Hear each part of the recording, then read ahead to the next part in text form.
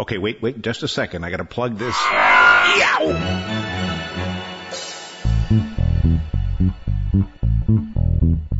It's TechBiter Worldwide. I'm Bill Blinn with an hour's worth of technology news in about 20 minutes. That's because we leave out the sports, most of the jingles, the weather, and the commercials. Podcast number 165 for October 18th, 2009. As an artist, I have a little problem drawing straight lines with rulers. My circles tend not to be very circular. If I sketch something, it's childish and unrealistic. But SnapArt 2 from Alien Skin Software lets me create appealing images from digital photographs. I can start with an acceptable but ordinary image, perhaps even one that has several obvious flaws, and still be able to turn it into something that's nice. This week I'll show you the entire process, and of course if you want to watch, you'll need to visit the TechBiter Worldwide website, www.techbiter.com. You'll see the process from the original image as it came from the camera all the way through to the finished work.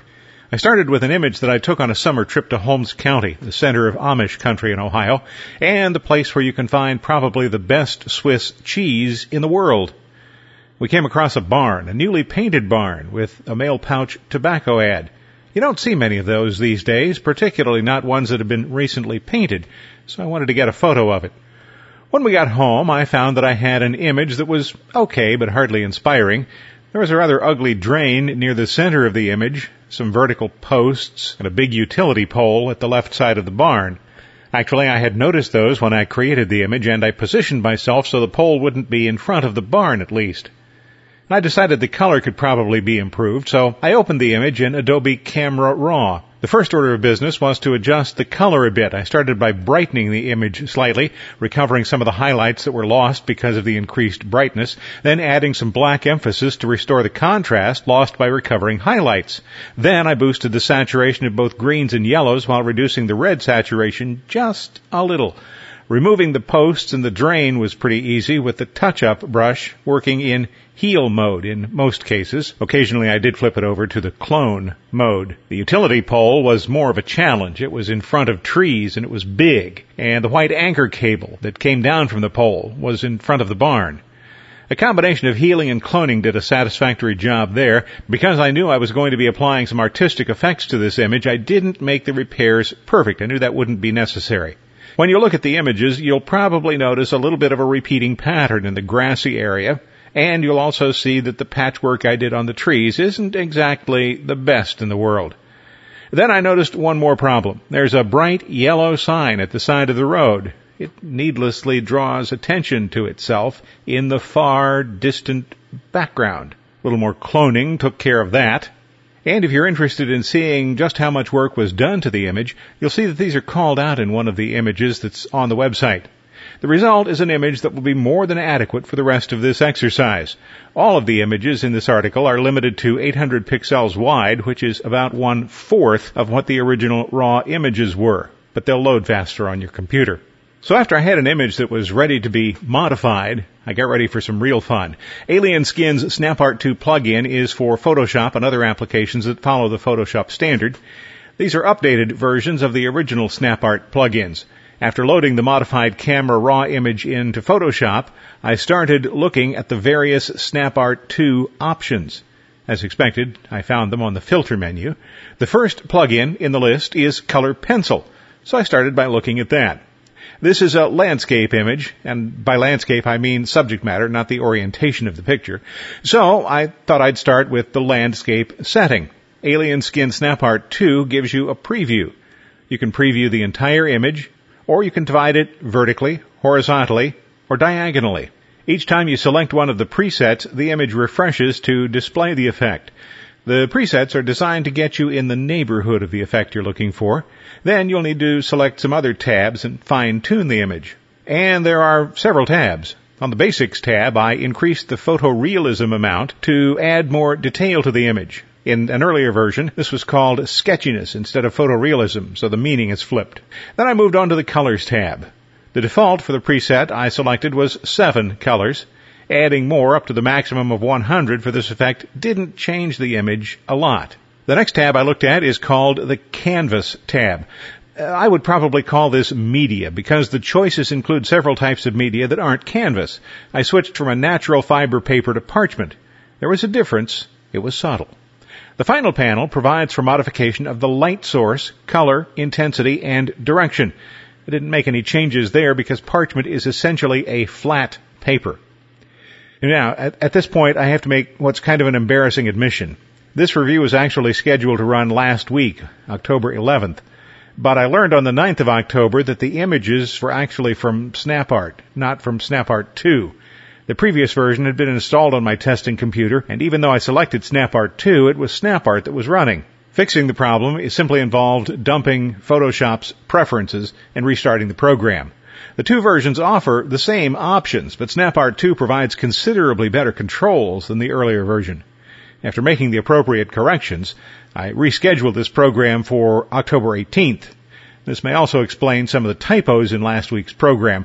I quickly moved a nearly complete review that was scheduled to run this week to last week's slot. It was only when I started recording the podcast that I noticed some really ugly typos. But to get back to the matter at hand, let's take a look at each of the major effect types. And if you want to see these, you really have to go to the website. I can tell you what they are, but I certainly can't paint you a picture with my words. We've already talked a bit about color pencil. It starts with 7 colors. You can add some if you want to. Adding or subtracting colors will alter the effect. There is a comic book filter. This creates a rough dot pattern, such as you'd find in comic books. Then we get into the ones that would be considered painterly. There's impasto, oil paint with different size brushes, and pastel. Definitely painterly effects. Impasto uses thickly applied paint. Standard oil painting techniques can use small brushes for greater realism or larger brushes for an impressionistic effect. Pastel colors, of course, are somewhat muted and soft in appearance. Compare the impressionistic oil paint image with the more realistic version. Two you might think would be similar are actually quite different, pen and ink and pencil sketch. This is definitely not a good image for the pen and ink effect because there is simply far too much detail in each of the color channels. Doesn't work out very well. On the other hand, it worked really well, I thought, with the pencil sketch effect. Stylize is one of my favorite effects. Detail is generally reduced, but you'll get bold black lines along the edges of objects in the image. This adds interest. Pointillism involves creating an image with blobs of color, and that's what you see with the pointillism effect. I selected for the one you'll see on the website, one by French artist Georges-Pierre Seurat, who lived from 1859 to 1891, developed his own style of pointillism, and it became so well-known that his name became attached to it. And there's watercolor. Watercolor images usually have soft, muted colors that blend on the paper. This is probably the most difficult of the traditional media because the paints are transparent. Mistakes cannot be covered up as they are in oils. Now, at the outset, I said I'm not much of an artist, so I would suggest you take any of my art commentary with caution. Well, I really liked the watercolor image, but that's just the start. As pleasing as a lot of these images are without any additional modification, using Photoshop's capability to combine images with layers and masks puts all the controls in your hands. So here's an example. I said I liked the watercolor effect, so I started there. But I wanted it to be a bit more impressionistic. That's easy to accomplish. The result, however, was a very fuzzy image. The mail pouch sign on the barn was unreadable. So I created a second copy of the image. I had a very impressionistic, soft image, and I had a much sharper, but still somewhat soft, watercolor image. All I had to do was combine the two. That's done with masks. If you don't like working with layers and masks, Alien Skin comes to the rescue. Layers and masks are more powerful, but SnapArt 2 includes what it calls focus regions that allow you to control detailed preservation. The regions are oval and can easily be sized and shaped. You can also have more than one for any given image. So the bottom line for SnapArt 2 is 5 cats. If I had been wearing socks when I spent several hours working on this review, SnapArt 2 would have simply blown them off. Professional photographers who have converted their workflow to digital will particularly appreciate the capabilities of this $200 application. But amateurs who want to convert average images into real eye-catchers are going to be interested too. For more information, you can visit the Alien Skin website. And I have to say, timing is everything. This segment didn't run last week for the embarrassing reason I've already told you about. But this week, Alien Skin is offering 20% or 25% off, so maybe it's better that this program was delayed just a little bit. The sale actually is an annual event. It expires October 21st. It will not be extended. Anything you buy from the Alien Skin store should cost you 20% less than normal, but I can get you an extra 5%, and here's how.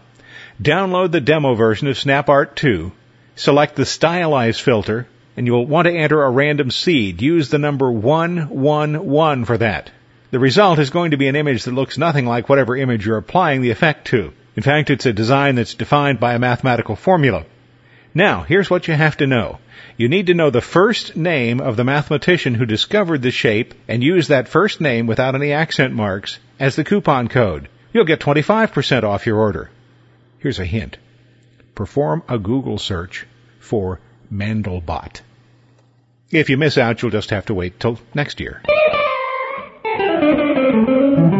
A few weeks ago, I mentioned that I've started working on the website redesign for 2010. This is something that I do every year to keep the site up to date. Following a marathon session the week of October 10th and 11th, I have most of the changes in place on my test page. There are still a lot of bugs to be squished, designs to be improved, and colors to match, but overall I'm pretty happy with where things are this early in October. You might be wondering what's going to be changing and what'll stay the same.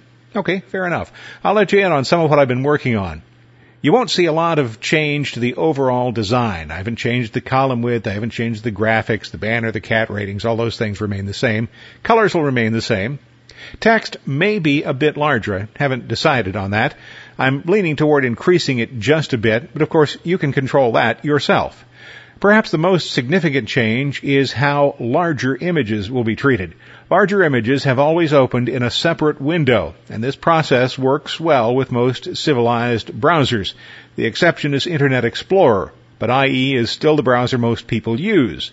So, in 2010, I'll be using the jQuery JavaScript library.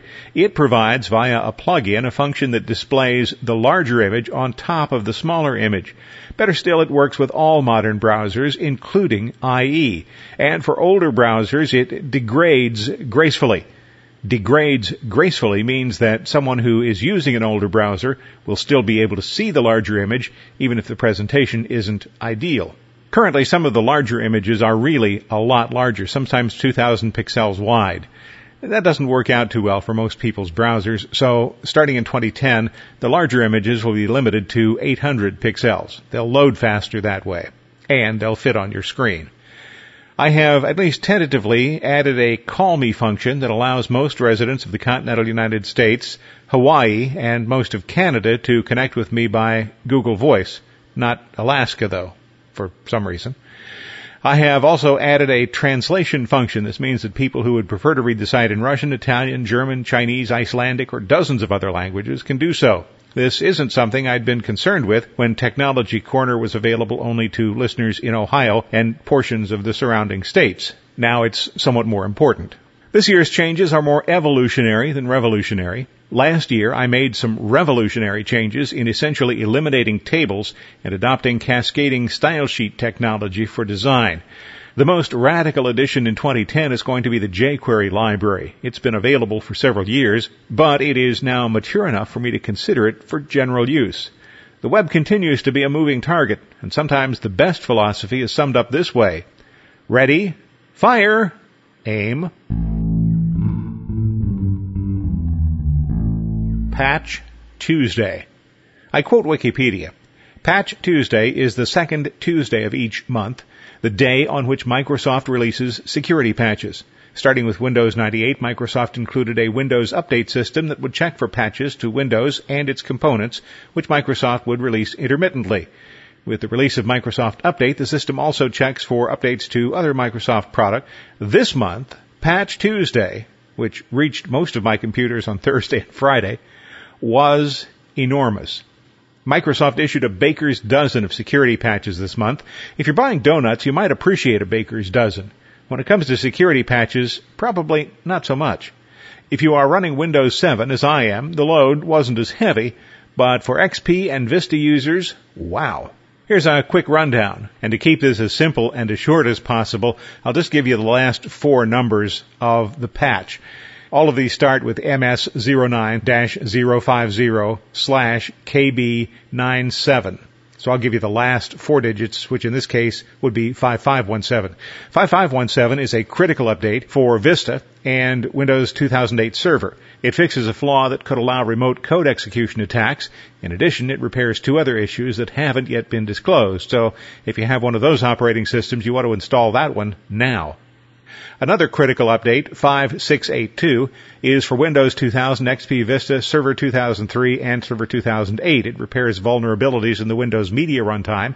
If left unpatched, remote code execution would be possible, and a remote cracker could gain local rights. That's not a good thing, so you want to install that one too. Critical 4112. This is for Windows 2000 XP and 2003 Server. Patch resolves another problem with Windows Media. Don't put that one off. Critical 4455. If you use any version of Internet Explorer from 5.01 to 8 on any platform. This update resolves several IE security flaws that could allow remote code execution attacks on your computer. So you want that one to install, and as quickly as possible. Critical 3525. This is for Windows 2000 and XP. It's considered important for Vista and Windows 7. Less critical for Windows 2003 Server and 2008 Server. It's a cumulative security update for the ActiveX Killbits component. Critical 3965 for Office XP, Office 2003, Visio Viewer 2002, Visio Viewer 2003, Visio Viewer 2007. Fixes ActiveX flaws in Office. These could be used to perform remote code execution attacks using a local user's privileges. It is critical for all platforms if you're using any component of Office. So install it. Critical 4378 for Windows 2000 through Windows 7. Also, if you're running Silverlight on a Mac or Windows platform, the Net Framework component needs to be patched, so allow that one without question. Then there are the others that are important but not critical. 7488 addresses problems with the graphics system. Poorly written code could allow remote code execution attacks to be triggered with malformed image files. Any Windows user should probably allow that to be installed, even though it's not critical. 5254 is one that Microsoft lists as important for most versions of Windows except Windows 7. Windows 7 users don't need it. It fixes bugs that are associated with the Internet Information Service's FTP service. It is not a critical patch unless you're using IIS, and you're probably not. 4571 addresses a problem with the Windows cryptography system that could allow attackers to gain access to computers running Windows 2000, XP, Vista, Windows 7, or the 2003 or 2008 server versions. So you probably want to install that one. 9059. This one is down near the bottom for good reason. It's somewhat far-fetched. Microsoft says it might be possible for an attacker to use the indexing service's ActiveX control to force the target computer to index a bad URL. This rogue URL might then allow a fraudster's code to run on your computer. The risk is probably pretty slight, but you should still install the patch. Number 1486 is important for most versions of Windows except Windows 7. It fixes a problem that might permit a cracker to run remote code locally. Install this as soon as Microsoft makes it available. And 5467. It's important for all versions of Windows from XP through Vista and Windows 7, as well as for 2003 and 2008 server versions. It fixes a problem that might allow an attacker to send a malformed NTLM authentication packet and perform a denial of service exploit. Don't go out of your way to find this patch, but if the Download and Update service offers it to you, go ahead and install it. October is Cybersecurity Month, and I'll take a bit of a sidestep here and tell you that I stopped by a clinic for a flu shot this week. When I have the opportunity, I'll get the H1N1 flu shot. I haven't done that yet. These vaccinations may prevent me from contracting seasonal or H1N1 flu, but the more important point is that my action will help protect society as a whole. Vaccination is less about the individual than about what we call the herd. The more people who are vaccinated, the lower the threat to society at large from whatever threat they've been vaccinated against. And so it is with computer security. This month is the 6th annual National Cybersecurity Awareness Month, sponsored by the Department of Homeland Security. The theme for National Cybersecurity Awareness Month this year is our shared responsibility to reinforce the message that all computer users, not just industry and government, have a responsibility to practice good cyber hygiene and to protect themselves and their families at home, at work, and at school. This is a program that was established by the Bush administration and continued by the Obama administration. Americans are encouraged to keep themselves safe online and, by doing so, keep their personal assets and information secure while improving the overall security of cyberspace. Here are some suggestions from the Department of Homeland Security. Make sure you have antivirus software and firewalls installed and properly configured. Also keep them up to date. New threats are discovered every day, and keeping your software updated is one of the easier ways to protect yourself from an attack. Set your computer to automatically update these for you. Update your operating system and critical program software. Software updates offer the latest protection against malicious activities. Turn on automatic updating if that feature is available. I might quibble a bit with that one. I would prefer to have the updates downloaded, but I want to take a look at them before they get installed. Backup key files. If you have important files stored on your computer, copy them to a removable disk and store it in a safe place. In other words, this isn't rocket science, it's common sense. For additional information and recommendations, visit the National Cybersecurity website, and you'll find a link to that site from the TechBiter Worldwide website. Thanks for listening to TechBiter Worldwide, the podcast with an hour's worth of technology news in about 20 minutes. I'm Bill Blinn. Check out the website, www.techbiter.com. And if you like, send me an email from there. Thanks. Bye-bye.